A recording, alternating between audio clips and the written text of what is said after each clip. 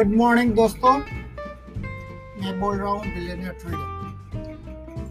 आज का एपिसोड में लाया हूँ introduction to stock markets, basics of stock market. तो हम शुरू करते हैं with the topic why do we need to invest.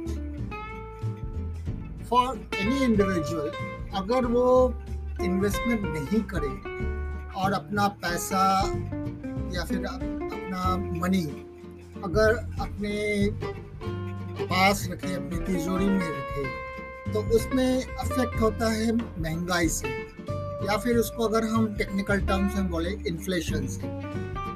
For example, अगर हम बोले कि पैसा अगर हमारे पास 1000 रुपये आज है तो कल उसका वैल्यू कम हो जाएगा। एग्जांपल कैसे लें हम? अगर देखें, हमारे पास वो 1000 रुपये अगर 10 साल पहले रहता तो हम उस 1000 रुपये में क्या क्या खरीद सकते थे। सपोज हम ग्रोसरी खरीदने जाए तो हम आटा चावल वगैरह खरीदते थे। वही आटा चावल अगर हम आज खरीदने जाए तो हमको उसकी वैल्यू ज़्यादा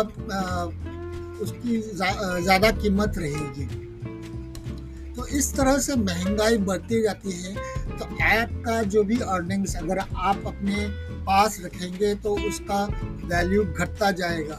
वही सपोज आप वो हजार रुपए इकट्ठा करते जाएंगे और अगर आप सोचते हैं कि वो पैसा आपका वृद्धि करेगा तो वो वृद्धि नहीं होता है, उसका वैल्यू घट जाता है। तो हमको अगर अपने मनी को, अपने वेल्थ को महंगाई के साथ बढ़ाते रहना चाहिए, तो हमें इन्वेस्टमेंट करना चाहिए। तो हम कहाँ इन्वेस्टमेंट कर सकते हैं? दूसरी बात यह है, हम इन्वेस्टमेंट फिक्स्ड इनकम इंस्ट्रूमेंट्स में कर सकते हैं, इक्विटी यानी फिर शेयर मार्केट में कर सकते हैं, रियल एस्टेट में कर सकते हैं, कमोडिटीज मतलब कोई प्रेशियस मेटल्स जैसे कि गोल्ड सिल्वर वगैरह में कर सकते हैं। फिक्स्ड इनकम इंस्ट्रूमेंट मतलब fixed deposit offered by banks में कर सकते हैं, bonds issued by government of India में कर सकते हैं, गवर्नमेंट रिलेटेड एजेंसीज जैसे हुडको NHI वाले बॉन्ड्स में कर सकते हैं, कॉर्पोरेट बॉन्ड्स में कर सकते हैं। इक्विटी मतलब हम स्टॉक मार्केट में कर सकते हैं, म्यूचुअल फंड्स में कर सकते हैं। रियल एस्टेट मतलब हम किसी भी जैसे प्रॉपर्टी खरीद सकते हैं, हम उसको रेंट में दे सकते हैं। अगर हम प्रॉपर्टी खरीदे फिर उसको हम रीसेल कर सकते हैं। कमोडिटीज़ में हम गोल्ड और सिल्वर के कॉइन्स खरीद सकते हैं, उसके बुलियन खरीद सकते हैं, उसका ज्वेलरी बना सकते हैं। हमको इन्वेस्टमेंट के पहले क्या क्या जानना चाहिए? अगर हम इन्वेस्टमेंट करते हैं तो इन्वेस्टमेंट में एक इम्पॉर्टेंट पॉइंट है रिस्क एंड रिटर्न। हम जितना रिटर्न एक्सपेक्ट करते हैं उतना हमको रिस्क भी होता है। तो higher the risk higher the return. Investment in fixed is a good option. अगर हम फिक्स्ड इनकम में कर सकते हैं, अगर हम अपना प्रिंसिपल अमाउंट बचाना चाहते हैं, जो कि लेस रिस्की ऑप्शन है, बट उसमें रिटर्न भी कम आता है। मतलब अगर सपोज हमने इमेजिन किया, अगर हमने बैंक के FD में डाला तो FD में हो सकता है कि हमको 7% रिटर्न, लेकिन इन्फ्लेशन अगर हम देखें तो वो 5 से 6% के आसपास जाता है। तो आपका रिटर्न ज़्यादा से ज़्यादा 1% आ रहा है। तो as compared to stock market जहाँ पे 10 से 15% रिटर्न आता है, अगर हम इन्फ्लेशन पे काटे तो आपको 10% रिटर्न आता है। तो इवन दो वो लेस रिस्की है, वहाँ पे आपको इन्फ्लेशन से आपको रिटर्न बहुत ही कम आ रहा है। अगर हम बैंक अकाउंट में भी डालें, बस आपको FD भी नहीं करें, तो बैंक अकाउंट आपको 2 से 3% रिटर्न देता है। मतलब कि आपका पैसा बैंक अकाउंट में भी रहेगा तो आपको लॉस ही होता है। रियल एस्टेट इन्वेस्टमेंट में करने से रिटर्न तो हो सकता है, बट उसमें ज़्यादा पैसा निकलता है। उसमें इन्वेस्टमेंट में अगर आप कोई भी प्रॉपर्टी ले तो कम मिनिमम 10 से 15 लाख, कभी कभी करोड़ों पे जाता है, और उसको बेचना भी इतना आसान नहीं है क्योंकि आपको प्रॉपर सेलर भी मिलना चाहिए और उसमें लिक्विडिटी की इश्यू रहती है। गोल्ड सिल्वर बहुत ही सेफ माना जाता है, बट उसमें हिस्टोरिकल रिटर्न बहुत कम है, क्योंकि आपको ज़्यादा से ज़्यादा क्या मिलेगा? अगर आप 5 लाख में इन्वेस्ट करोगे तो 5.5 लाख 6 लाख ऐसा मिलेगा। रेगुलेटर्स, अगर आप स्टॉक मार्केट के रेगुलेटर्स की बात करें तो स्टॉक मार्केट में सेबी और सेबी रेगुलेटर है। सेबी का फुल फॉर्म है stock exchange bureau of India, और इसमें 2 मेजर एक्सचेंजेस हैं, बॉम्बे स्टॉक एक्सचेंज और national stock exchange. Stock market के पार्टिसिपेंट्स कौन हैं?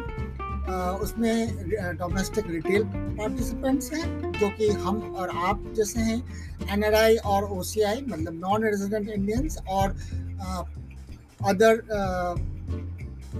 Indian origin, people of Indian origin but based out of India. Domestic institution जैसे कि LIC हुए, डोमेस्टिक एसेट मैनेजमेंट कंपनी जो कि म्यूचुअल फंड कंपनीज जैसे कि SBI mutual fund, DSP black rock etcetera. Foreign institutional investors जो कि non Indian corporate body है।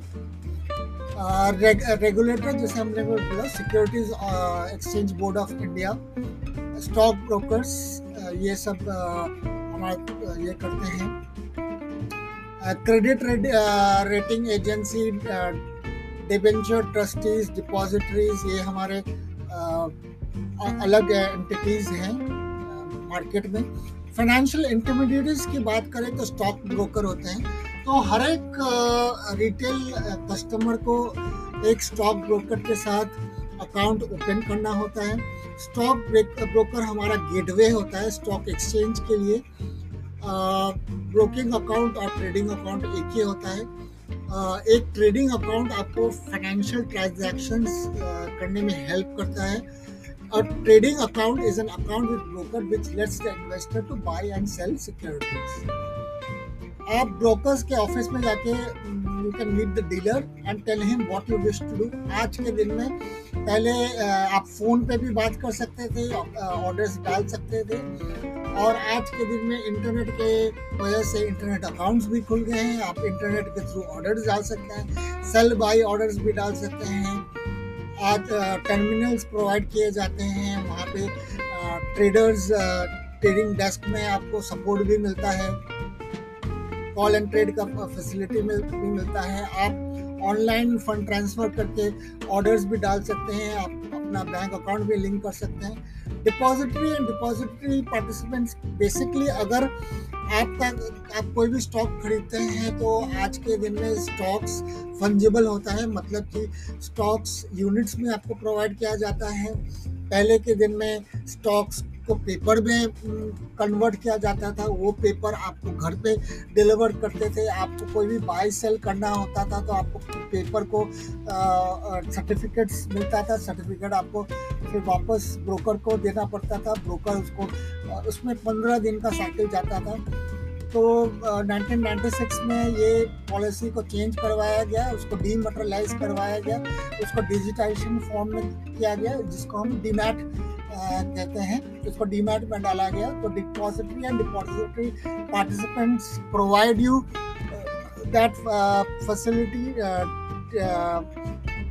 डिपॉजिटरी पार्टिसिपेंट्स डिपॉजिटरी के साथ एक पैनल होते हैं और वो वहाँ पे अपना लेखा जोखा रखते हैं। बैंक्स आपको बैंकिंग फैसिलिटी प्रोवाइड करते हैं। NSCCL and ICCL are clearing bodies जो आपको फंड्स क्लियरेंस में हेल्प करते हैं। IPO के बारे में हम नेक्स्ट पॉडकास्ट में डिस्कशन करेंगे। Thank you friends.